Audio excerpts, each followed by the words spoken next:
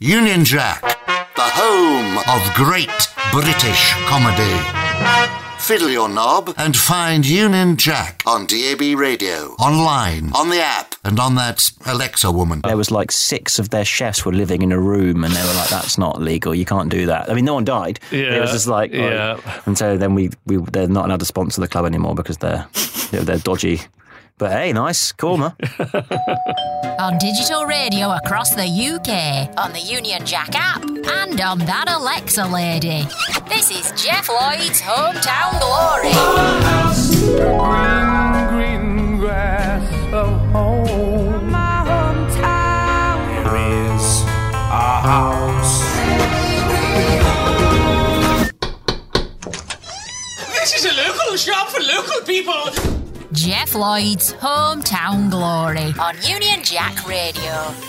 Hello, a very warm welcome to Jeff Lloyd's Hometown Glory. I'm him, Jeff Lloyd, and on this show, well-known faces take me for a wander around the streets they grew up on, using Google Maps, though, you know, we haven't got a budget. Now, so far in this series, we've spoken to Ed Gamble, Paul Young, Ian Lee, Susie Ruffle. You can hear all those episodes as previous podcasts, but don't do it now, because it wouldn't make sense. Listen to this podcast now. We are wandering down memory lane with plebs and Friday Night Dinner star Tom Rosenthal. Jeff Lloyd's Hometown Glory on Union Jack Radio. Tom Rosenthal, hello. Hello. So we're about to take a trip down memory lane, but you think it's going to be foggy on memory lane? Yeah, I don't I don't remember stuff. I mean, I don't really know why. You're not repressing anything, are you? Maybe, Right. but I'm just not one of these people that remembers anything about their life. It's not like sort of Jason Bourne for any exciting reason, like someone's wiped my brain for geopolitical spying. I just don't really have one of those brains where you remember stuff about your life. Well, let's... I know a few things. I definitely know I'm English. Yes.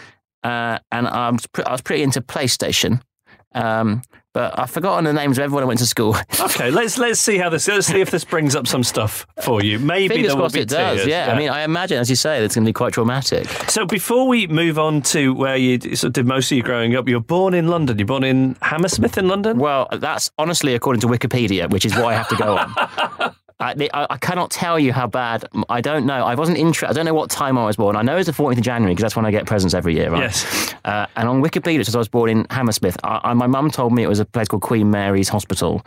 But according to your Google Maps system, that's in Roehampton, right? Which, I mean, is that technically Hammersmith? I don't know. I mean, it does make me think maybe we should get your mum on the phone. I could text my mum now. Maybe there's stuff being kept from you. No, I'll tell you what I'll do. I'll text my mum now, right? And then hopefully she'll get back with the information that you're asking. You don't think they found you in a Moses basket? Well, maybe. On the River Thames. Maybe they've protected me all my life. And lucky for them, I just do have very little interest in where I grew up. I'm just much more into like when my next meal is and stuff and what's on Netflix now. But I'm going to text mum what hospital was I born in. But as I say, currently on Wikipedia... Can you get a weight as well while you're at it? Maybe find out if it was a traumatic birth, yeah. I know it was quite traumatic, actually, I think. I was forceps out. Is that... And I now have a scoliosis in my back, and apparently that is because I got forceps out of my mum's... What's the right, passage? Uterus? Yeah, I suppose that's what you say, isn't it? Yeah. So I can't imagine that was ideal. So what are the questions you're asking my mum? What hospital was I born in? Yeah. How much pain were you in during my birth? Yes, yeah. But man, what about a birth weight? We all enjoy How was my birth and what was my weight? Yes. Okay, let's see. She's very, very diligent on replying to text, actually. And we'll see what she comes back with. But as I say, definitely west of London. Mm-hmm. Definitely born January the 14th, 1988. 1988. Is that interesting at all? I think so. Mel and Kim were probably riding high in the charts. Rick Astley. Do you know what was number one on the day you were born? I mean, come on. I don't know the hospital I was born in. Am I going to know that? Well, maybe we could we can do some Googling while we're talking. Google can definitely tell us that. Yeah, I think there is a thing. So, and where do you fit into your family? There are no brothers or sisters, right? Yeah, no, I'm the child of my mum and my dad, and that's basically it, really. Did you crave a sibling? I the idea of like a little brother, I think, would have been quite nice. To just sort of tell what to do, and like coach into being a good footballer, and to give him stuff like sweets and pornography and stuff. But ultimately, growing up, my main observation was that everyone else used to fight with their brothers and sisters, and they used to complain about them all the time. And I used to just laud it and be like, I don't have that. All of my dad's money goes to me.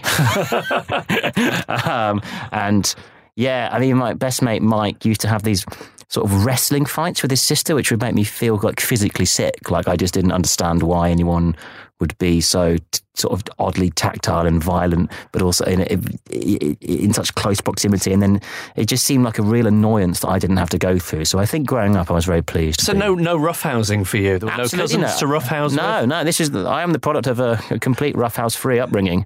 I mean, many would say that is a massive flaw. And are you a good sharer? Well, no, I don't think. I think unconsciously, definitely not. Like, I hate that when everyone orders for the table and everyone's got to have that a little bit of anything. I'm like, nah, that's not for me. And if there is something, I will just take it and eat it. But if I'm consciously aware that other people want something, I am quite diligent and friendly, but I think deep down in me is just I have no care for other people. And usually at this point, like the first thing I try and suss out is what sort of household it was and what your parents' jobs were. Now, your dad famously was a TV personality, Jim Rosenthal, sports broadcasting. He was, yes. Now, I then tend to ask, like, what were the perks of your parents' job? And the example I always give is my dad was a postman, so I got a lot of elastic bands. Yeah. What were the perks of your parents' job? Going to Champions League finals, going and watching the F1. Saw Michael Schumacher win the F1 title. I got driven round Budapest by Fernando Alonso when he was driving for Minardi. And my dad was friends with the guy who was in charge of it, and he drove us to the airport. Wow. I mean, it was. I'm a prick. So there was no sense of your dad, he's like going to keep you away from that world, keep you very grounded. much just took me in. It was amazing driving. I mean, Fernando Alonso was an absolute nutter. You drove on the wrong side of the road. You never felt like you were in danger or anything, but like people would be queued up in a red light, and he would just like overtake them all. And very talented driver, very nice man. Also does magic. He did some magic tricks for me as well when I was a little kid. So I've got, 5 or 6 of those really irritating stories which makes people hate you. And I'm very, very thankful for having, it would have been terrible if I didn't like sport. But I think my dad really made it so I was a sports fan. He put me down in front of sport at a very, very young age, and turns out I'm really into it. And what about your mum's job?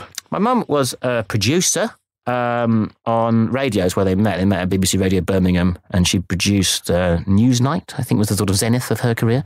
But then she had me and sort of decided to just give me all that attention, all that attention that I clearly still crave because I got into a profession in showing off. Did you understand as a kid it was weird that you had a dad who was on the telly? Other people's dads weren't like that. I mean, what age? When I was 16, I sort of grasped that it was a bit odd, yeah. But sort of primary school age? No, I didn't feel that. I mean, you get a few of the older kids asking you if you had like a golden pencil case and stuff like that. Like, I think there is this assumption that if your dad's on television, they're the richest man in the world. Yeah. But to an extent, it did feel a bit like we were because I would have all this fun stuff and I'd always get to go and watch Arsenal. And so I mean, I just had a nice life. And I went to schools where, I suppose, there's a few kids who try and bully you for it, but ultimately, it's their loss, isn't it? Their dad's not on TV. I'll take a few, mean words if it means I can go and watch Arsenal whenever I want. So most of you growing up, and your parents still live in the same village? Yes. It's in Berkshire? Yes. Well, I for like 18 months lived in I think a flat in a place called Belsize Park or something like that, which is quite near where I live now in Canonbury, which is my excuse for supporting Arsenal. And then we moved out, to a place called Kirkhamdean, which is a lovely little village, famed for the British artist Stanley Spencer. There's a lovely Stanley Spencer gallery. My mother is one of the key sort of organisers and administrators of the Stanley Spencer Gallery, so got to big them up. Yeah. It's a lovely place to go and have a look at some paintings. Am I right in thinking Timmy Mallet lives in Timmy Mallet, also a big feature. You do see him out. He carries mallet all the time. But he'll be down there. He's also an Oxford United fan, just like my dad is. So see him about. There's also Chris Barry, who is Rimmer. In Red Dwarf, yes, yeah. Red Dwarf, Ulrika Johnson, Lorraine Kelly spent a lot of her life, you know. It's a real celeb Stella haunt. Street, yeah. And before we switched the microphones on, it was famously the local Indian restaurant was where Ulrika Johnson was caught canoodling with Sven-Göran Eriksson. Indeed. It's an excellent Indian restaurant called Malik's. Yeah. I mean, what can I say? You said you were friends with Ulrika Johnson, so I don't want to pile in on her, you know. But we all make indiscretions, don't we? You know, it's the centre of a maelstrom there in Cookham Dean. It's all going on. Whatever people imagine sort of Notting Hill or Hampstead to be like, it sounds like it was all happening in Cookham Dean. You just you know, I'll tell you, I've got no memories, but you just reminded me of this. When I was in Cookham Dean, I remember going on my parents' computer when I was like, I must have been like 9 or something, and looking in the history bar and seeing that they'd been on a website that was like Cookham Dean Swingers. And there's apparently quite a lively community. There's definitely a car park where I used to get picked up for the bus, which was like known for dogging, essentially. Right. And they'd always say, and it's a bit weird that that's where our school bus would get dropped off. But when it wasn't the school bus hours, it was people doing that sort of stuff. But yeah, I remember for a long period, my friends all took the mick out of me because, you know, I told them that and they thought that my parents were swingers. It turns out my parents were just doing it for like research, you know, and I believe that. I believe that they were just like, oh, this is a fun thing to look at. Was there any pampas grass in your front garden? Because there's a certain type of plant that swingers would have in their front gardens in the 70s and 80s, I believe, which was a signal that they were down to party. Luckily, I can't remember anything, and I don't know my plants. So, I mean, listen, any large bowls? They have not denied that, all right? They definitely were looking at a website, but whatever extrapolations you take from that point on, I do firmly believe that my parents were not swingers at any point. Okay? Yeah. But they were looking at that website when I was 9. Can you text your mum and ask her that as well? Yeah, she's surprisingly not got back about the birth weight, but yeah, if she gives me a birth weight, I'll then say, were you seriously not swingers? Jeff Lloyd's Hometown Glory on Union Jack Radio. Sort of your early memories, which we've already established at Apache. Was it house? Was music on a lot? No, my dad would play music in the car. Like, he had Jamiroquai. He used to quite like, you know, thinking he was on, what else did he have? The Pulp Fiction soundtrack. Okay. But no, we're not a big musical household. To be fair, my dad's family are actually they were kind of musicologists. My granddad was like a antiquarian bookseller who had a lot of music. I don't know what you'd call it.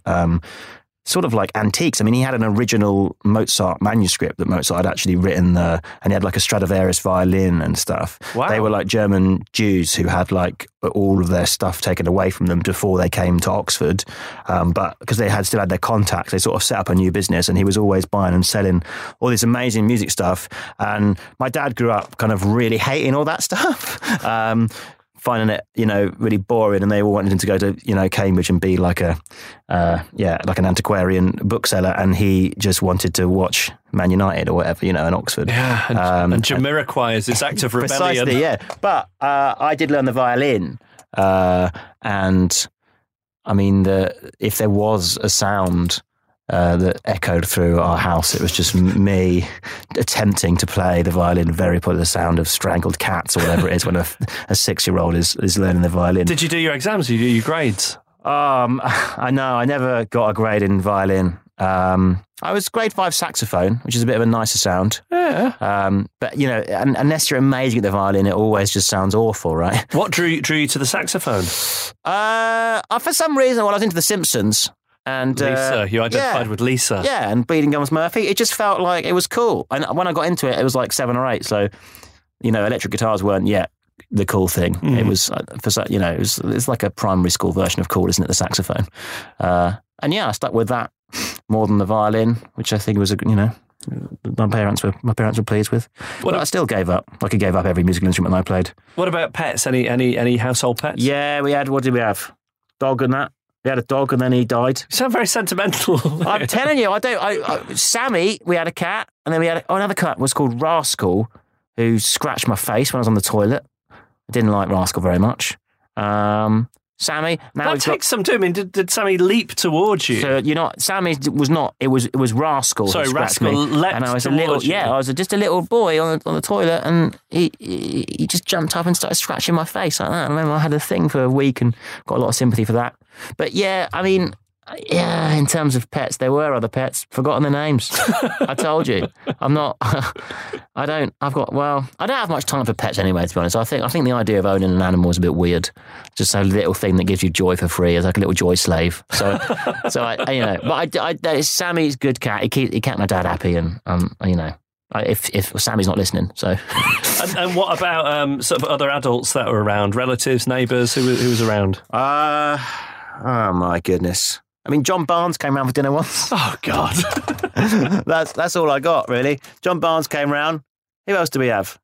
Yeah, we sort of lived in a little green, actually. You can maybe see my little green. We're going to... I think it's there. If we click on our screen, where the sort of red pin is it around there? Near the Jolly Farmer? Yeah. We're going to keep going down? I think the green is coming into view here. No, it's not there. It's called the Cricket Common. Can you put that in? Cricket Common? Yeah. Cookham Dean. Terrible place to grow up. And yeah, there was a few of us around. I can't remember. I mean, we used to play on the... Oh, that's the Cricket Club. That is actually where my dad is now the president. Your dad is the president? My dad has made a move for power. And, was there an election? I grew up playing... cricket for Cookham Dean. I don't think there was an election. It was more of a coup or whatever. Yeah, a coronation, not an election. And yeah, he is now a sort of figurehead. They're building a pavilion. If anyone wants to give some money, because pavilions are quite expensive. Will it be the Rosenthal Pavilion? I think that's it. I think I think we're it. Yeah. So our house is like there. Okay. Can we click on that in there? Yeah. Here we go. Double click. Here we go. There we go. I reckon. Oh my! Oh, this is okay. freaky, We're down. We're on Google Street View now. We're into Cookham Dean, into the heart of things. So yeah. This is the big green covered in dog poo that I used to play football on. Play some golf. Oh, that's the village hall where my play group was. Shout out to Iris. So what do you remember about Iris and the play group then? She was just nice. I remember once a kid threw a car at me. And that's when I first yeah, it's Superman for a car.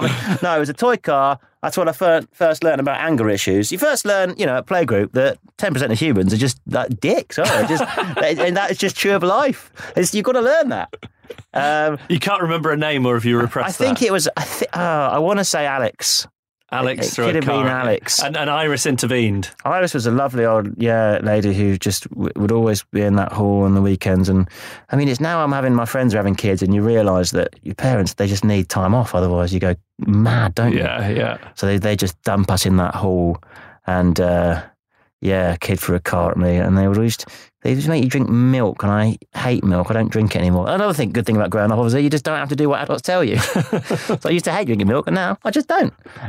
If you go up that road a little bit, these are these potholes that my dad would always sort of try and fill in but fail because he's as inept manually as me. And this is our house on the left. You've gone too far. Okay. But your dad would get out onto the public road and try and fill in the potholes. He'd do his best, yeah. But it would be Mum who'd do the actual work. So there was a blue bin outside our house on this day. What does that mean? Is that recycling, is it?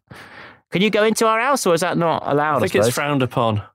Yes, you don't really let Google in, so yeah. I mean, that's okay. That's sort of it. This is a little thing my mum calls a summer house that she built in our garden. Gazebo-y type thing. Yeah, I think Mum's she's always got something on the go, really. So what are your memories of the summer house? Totally useless. Well, there are none. It was a pointless thing to build. I mean, it's just got spider's webs in it, and all of our board games that we never play. I really just have no idea why that exists. It's there purely to increase value to the house. I'm not sure even if it does that. But Mum will just do that stuff like that. So where were your corners then? Would you have dens? Well, I had a goal in this garden growing up that I used to practice my footy in, and Dad would very kindly play with me a lot and chuck the ball up, so I was good on my right foot, good on my left foot, practice headers and volleys. He'd get stuck in this hedge quite a lot, which was a nightmare. Was he a harsh taskmaster? Not a harsh taskmaster at all, no, very encouraging. But he would very, very tolerant as well, because I would want to practice a lot, and he would actually come and play with me in between, his career as a legendary sports broadcaster, he had managed to waste his time throwing balls at me. Yeah, I mean, that's all I've got, really. Where was your primary school? I went to primary school, a place called Ridgeway in Maidenhead. How far away is Cox that? Green. It's like a 10-minute drive, I think. Not too. Ridgeway, it was good. It was quite posh. We used to have a thing called a money belt, where you take your money into school for like tuck, but it was a belt, and you had a little pouch for money. And Is that what an American would call a fanny pack? No. It's a different thing. Okay. It's a money belt, so it's a belt that goes all the way around. So it essentially looks like a belt. It's got a weird little clip on the front, and then just one zip for like a.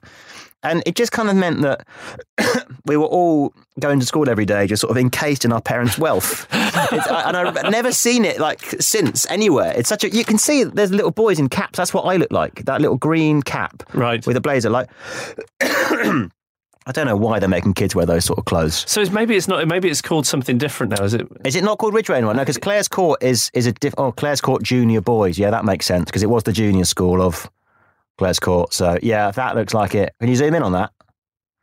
Or pop us down? There we go. Yeah, we're down. We're just in a thicket at the moment. No, I don't remember Ridgeway very well, but I don't think it was in the middle of a woods. But you were there right the way through till 11. I was, right? yeah. And there's a lot of Japanese kids there because there was a big Toyota factory next door, and all the Toyota employees would send their kids there. And what else was there? There was like a thing at the end of the playground that was called a ha-ha. You know what a ha-ha is? I don't think we had a ha-ha in our playground. It's like it's a sort of farmer's ditch. And then we used to play conkers. I mean, those are just things that I had there that I've never heard since. A money belt and a ha-ha. And yeah, we used to play conkers basically at school. That's my main memory. Are you good at conkers? No, I didn't put the time in the prep. You know, the vinegar and and you have to sort of roast them a little bit or something. No, I wasn't about that. I was all action. What are the rules of conkers? You get a string, you put it through a conker, and you whack it against the other conkers, right? Yeah. And then when the other person's conker breaks, that's like a one victory for your conker. Yeah. And so people would walk around with conkers and call them like, this is a 24er. Yes. It's won like 24 times or whatever. So you can have these legendary conkers that were veterans of many conflicts. Yeah, exactly. I don't really remember how high. I remember having a Tamagotchi as well back in those Ridgeway days. Do you remember how long you managed to keep it alive for? Again, I wasn't very good at it. I remember them dying, actually. I mean, that was quite a sad day. I suppose that's when you really learn about life as well, isn't it? When you get, you sound more emotionally attached to the Tamagotchi than you do to either Sammy or Rascal. I put more time into the Tamagotchi staying alive. Definitely. I mean, it was my parents feeding the cat, and you realise, and they start pooing everywhere, don't you? And when you get a car thrown at your head and your Tamagotchi's pooed everywhere and dies, and that's when you realise that life is suffering. So this is Jeff Lloyd's Hometown Glory on Union Jack Radio. This is Union Jack playing the best of British music. The original plan was to play some average British music. But then we heard this. But don't look back in anger. I heard you say you can't always get what you want. Unless I know I feel it in my bones. This is Union Jack playing only the best of British music. What teachers do you remember from Ridgeway? Mrs. Weinstock. What do you remember about Mrs. Weinstock? I used to go up and cuddle her every morning. Really? Yeah. Were you not mocked mercilessly by the other children? It was a very friendly school. Right. She taught me to tie my shoelaces. My mum spent like 2 weeks trying to teach me to tie my shoelaces, and I couldn't do it. And then Mrs. Weinstock did it in like 20 minutes. It's a gift. I mean, maybe. Are you still good at tying your shoelaces? I'm awful at it. I mean, I'm really bad at anything like manual. That's why my mum was struggling so much.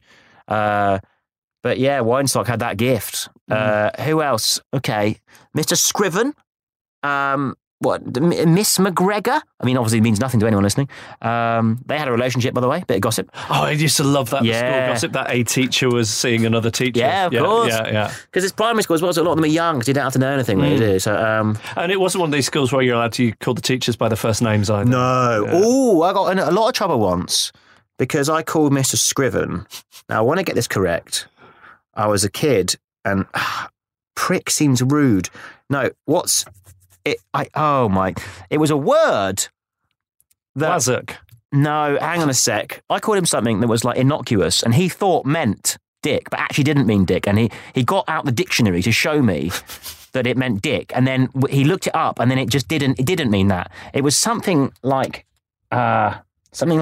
idiot, or I'm gonna work on this, but we'll come back to this. But I called him a word, and he looked up in the dictionary, and he thought it meant rude, and it wasn't rude at all. I mean, it was a bit rude. But that is a memory that I have. And is that the most trouble you were? Also, no, the good question. I got in a lot of trouble because once we used to get the minibus from school to the senior school to do PE, right?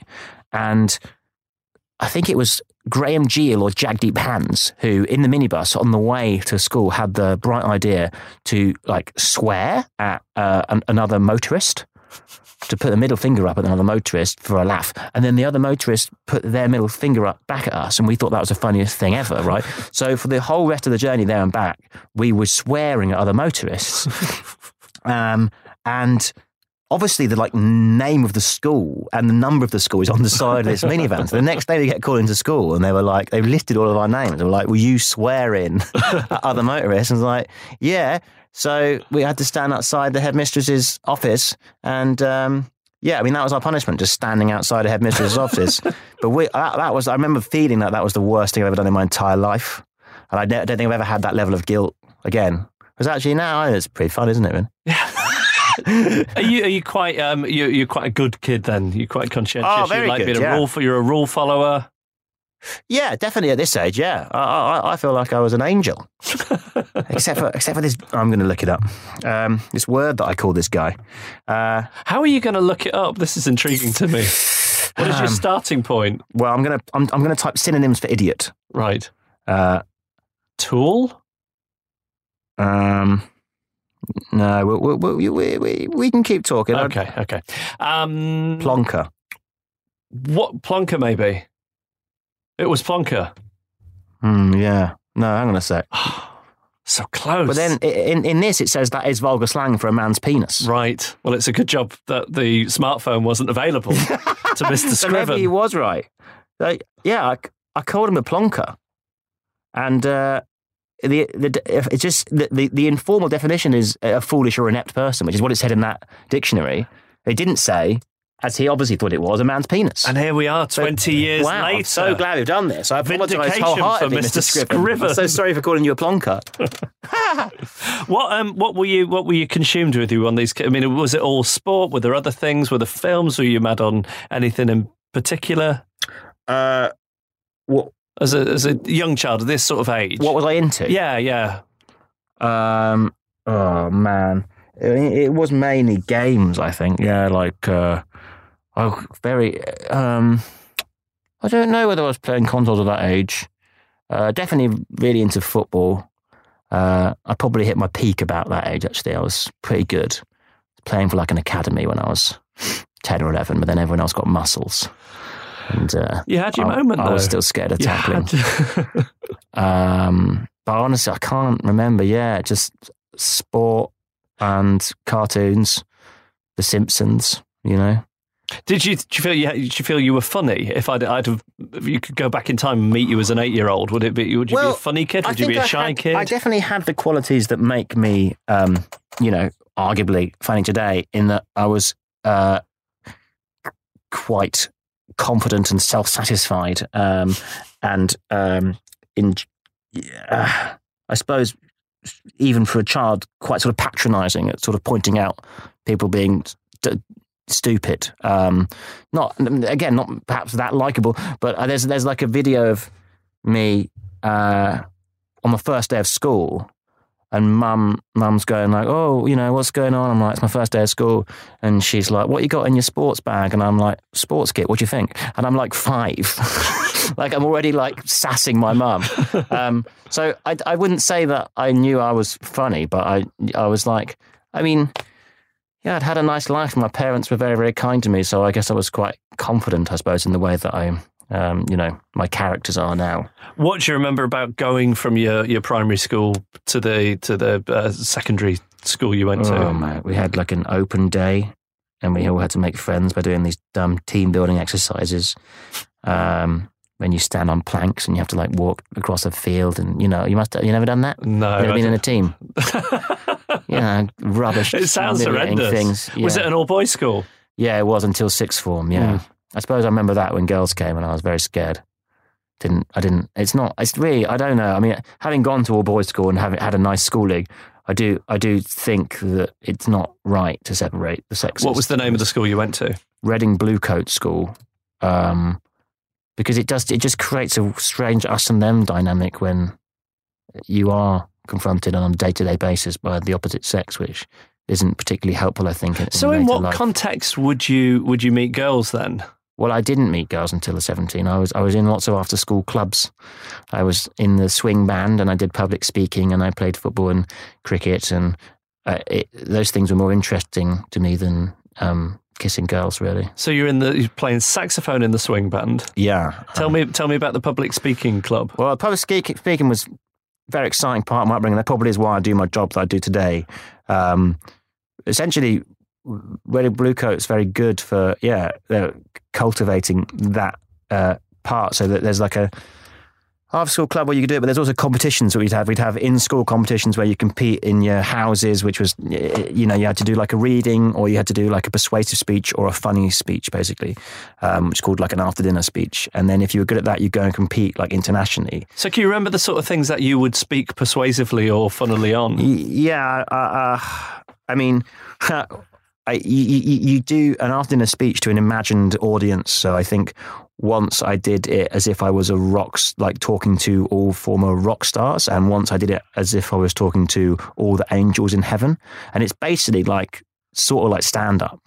You're sort of doing an imaginary summation of what their year had been or whatever. I don't really know why it's framed like that, but I guess you can't just get up and start doing stand-up, so they still make it like a speech. But yeah, and then there was loads. It's a pretty big thing in America and Canada, which we only a few of schools here do. And there's loads of different categories. Like there was one called Newscast or something, where you would get a newspaper and you had 20 minutes to go through all the news and write a sort of news report in the guise of a certain radio station that you'd concocted, basically. And they had a thing called like dramatic interpretation, which was sort of like a monologue, basically acting, and impromptu as well, where you just get the title of a speech. You get 3 titles, and you have to make a speech in 2 minutes, which lasts 5 minutes. So you're just chatting shit, basically making up on the top of your head. And obviously all of these things are just building skills and mainly building confidence. And so when you go to I did it in Cyprus and Canada, you meet all these people who they're going to be politicians. Like they're the cream of the crop. And then because there's such a smaller pool in Britain, like we're just like sort of show-offs who aren't as good. You might get like a real like geek who's amazing at one bit of it, the debating, or you might get someone like me who's good at the sort of showing off funny bit. But all the Canadians and Americans are really well-rounded, and like they're like the best in their country, and we're just sort of like chances who turn up. So have you got trophies? I do, yeah. I've got actually quite a lot of public speaking trophies, which are not the coolest trophies to have. I wish they were for football. Are they still at your mum and dad's house, or are they on display in your flat in London? That's a good question, actually. I think I've got 1 or 2 in London. I mean, I am very proud of them, and I was pretty good in terms of. I think I finished like second once in the whole world. When you were doing the news reports element of it, how much were you either consciously or unconsciously aping your dad? Yeah, I think, well, like anyone, a lot of their parents come through in how they act. I mean, fortunately, my dad has got a really sort of sonorous, very voice, like one that you definitely respect and listen to, whereas mine, as you can hear, is sort of like radio interference. So even though I think we do maybe phrase things similarly and have quite a similar way of talking, the actual sound is so different that no one ever goes, "Oh, you sound like your dad." Right. They always go, "You look like your dad." Yeah. Yes, I do. But yeah, we've got quite different sonic vibes. Teachers at this school, then, who sticks out?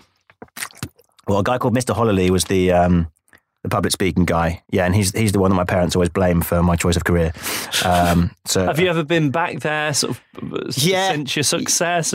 Yeah, I did I mean, they asked me to go back to talk to the sixth form, and it was just before Edinburgh, so I basically went back and did like an Edinburgh preview. Lots of jokes about like Danny Dyer's penis and stuff like that, and they haven't invited me back. So I don't think that's what they were after. Jeff Lloyd's Hometown Glory on Union Jack Radio. We had another English teacher called Mr. Evans who got snapped up by Eton because he was very passionate about English, and I mean they were all the sort of humanities teachers which really inspired me, I suppose. But yeah, we had a good selection of teachers. Who else did I? Mr. Best. I mean, I don't really know if they're listening, but also I had a great headmaster. You know, it's a tough job that. And Mr. MacArthur looked after the place very well. Also, Mr. Clayson, he played cricket with me. He taught me cricket. Because cricket was a big part of I was the captain. You can actually see the cricket pitch there. It's there. Yeah, okay. I captained the cricket. I got in the Wisden Almanac. Do you know what that is? I do not. The Wisden Almanac is basically this, like, for cricket geeks. Every year they put the cricket stats out. And if your school has a higher than 70% winning percentage, you get your record put up in the Wisden Almanac. And the year that I captained Bluecoat, we did get in that. So you get a little write-up. Congratulations. So I've got that. Such an achiever with your trophies. You're in the Wisden Almanac. Yeah, you know, not everyone can say they're in an almanac. No. Did any part of you when you were playing cricket think, "Oh, this is going places. This is going to be what I do"? Well, I played for my county for a couple of years, and it definitely, it crept into my mind as like a potential. But I wasn't good enough. But even if I was, the life of a sort of second-rate professional cricketer, it didn't, apart from the fact that you get to play cricket a bit, it doesn't appeal to me at all. I mean, it's quite a tough sport mentally, you know, like you can be really good at it and really bad at it very, very quickly, and seemingly not really understand why you've got bad. It's all so technical, and there's such minor sort of mental adjustments. But secondly, you're just spending your life travelling and like in like travel lodges, going to like Worcestershire for 4 days to play a draw or whatever. And it's not got the money or the glamour. It's not got the razzle dazzle of show business. No, and you work. Well, yeah, you just have to work harder for less reward. I mean, obviously, people in showbiz work hard, but we also get to sort of rest. Whereas I think if you're a professional sportsman, you don't get that much rest, really. What about outside of school? Where would you knock about and who with? Street corners? Yeah, I mean, as I said, famously in a lot of after school clubs. But the one haunt was really the Oracle Shopping Centre. That's where... That is in central Maidenhead, then, is it? It's in Reading. Okay. Yeah, that's where everyone would go, generally. What was the appeal? What was the allure of the Oracle Shopping Centre? I never really rated it that highly. I'd much rather be at home playing Pro Evo, but that's where they all went. That's where they all go to like hang out with girls and stuff. And I was like, wow, the Purple Turtle, that's the pub that everyone went to before they were legally allowed to drink. But again, I was just a bit of a... So you wouldn't put in an appearance at the Purple Turtle? I just wasn't that kind of kid. I wish I had that sort of drive and motivation now, but I was really into all the stuff that I got the opportunity to do. Like, I really wanted to get better at, public speaking and get better at the sports that I play. And I didn't really have anything to rebel against, or I never felt like I wanted to get drunk or anything. What about like stolen kisses and crushes and so on? Just lame, mate. I mean, my first girlfriend basically was on a public speaking trip, and she was a lot more sort of sexually experienced than me, and she just sort of made it happen. Like, I at no point... She came at you? Basically. And I was like, oh, I'm fine. I've got a girlfriend now, have I? You know, well, that's fine. And then did anyone believe you when you got back? Yeah. I don't know. I just wasn't one of those kids that I mean, it wasn't a high priority. I mean, obviously I had all the hormones going and I was very scared of girls and I would, look at Nuts magazine and stuff. Were you a prolific masturbator? Well, I mean, that's what I'm beating around. I mean, I suppose not prolific as such, but anyone at that age is definitely getting to know themselves. Yes. Aren't they? Exploring their own bodies. I do have a horrible story, actually, where my friend got in trouble because on a porn site, I put my mum's credit card details into it so I could see it, but then I put his name. So, and then my mum thought I was such an angel that she thought that somehow my friend had defrauded. She didn't go to the obvious place, which is that I put a fake name. She thought that my friend did, and I love that you didn't just sort of make up a name. Yeah, I know. You used a friend's name. That is true, actually. Yeah, I don't know why I did that. Why did I land him in it like that? Who was he? It's called Ben Danks. Poor Ben Danks. Yeah. Did it ruin your friendship? No, he never found out. My mum would just always throw him shade and he didn't really understand why. The card defrauder. I thought your parents would be quite sort of broad-minded about that kind of thing, with them being swingers and all that. No, they're not. I mean, my dad would just, They saw it going on porn sometimes, and my dad was like, "Well, it was different in my day. We just used to hide it in the bushes, but we can track what you're doing by the internet and stuff." So I don't know really. I don't know. Yeah. Well, I'm sorry for looking at porn by your credit card, mother. What age did you leave home? Was it to go to university? Yes. I left at 18 or whatever to go and live in London. And what was that like? Saying goodbye to Cookham Dean. I was pretty much ready for it. I'm not a very nostalgic person. You might have been able to tell this from the rest of the conversation. I don't know. I was like, yeah, that's going to come, isn't it? You're going to have to go to university and leave home. And so I was just sort of ready for it. I mean, school got really boring towards the end. All the people and everyone, I don't know. I wasn't one of those people crying. I was just like, all right, what's next? And there was nothing you missed from home? There wasn't a particular thing your parents would cook? No. The ha-ha, you wouldn't miss the ha-ha? The ha-ha Ridgeway. No, I don't. I mean, I think it's one of the blessings of having a very bad memory is that you don't miss stuff. Right. You just forget about it as soon as you're there. And I still saw them a lot because they lived close, and I'd go back and play cricket and hang out and stuff. So no, I wouldn't say I missed anything from home. Really. I tend to wrap these things up by asking if there is any of the places we've talked about today that you could go back in time and see it exactly as it was then and walk around and move around in that space. Right. But I don't know, because of your lack of nostalgia, I don't know if you're going to give me anything on this. I mean, out of a curiosity, it'd be the hospital that I'm born in because I don't have a clue what it was. I mean, I suppose I would. Yeah, You're saying if you were there, the memories would come flooding back. I can't believe she's not replied. We're never gonna find out what my birth weight was. Unresolved. Maybe things are busy at the. Who was the painter again? The Stanley Spencer Gallery. Stanley Spencer Gallery. Yeah, they probably are. Yeah, it's kicking off there. Yes, absolutely popping off with OAPs. I suppose I'd like to go back to my first school and play conkers. Yeah, that might be nice for a bit. But, only for like 20 minutes. It's boring, isn't it? We got Netflix now. It's way better. Tom Rosenthal, thank you so much for taking us around Cookham Dean. Foggy memory lane. Its environs. Jeff Lloyd's Hometown Glory on Union Jack Radio. And that's that. A lovely stroll down memory lane with Tom Rosenthal. You can hear this episode again by pressing rewind on this podcast. But if you don't want to do that, there's loads of episodes. We're into series 3 here, so quite the archive for you to delve into. You can get them from your usual podcast place, of course. And if you haven't yet, make sure you tune into Union Jack Radio and enjoy the best British music and comedy all in one place. Anyway, that's me done. Speak soon. Bye.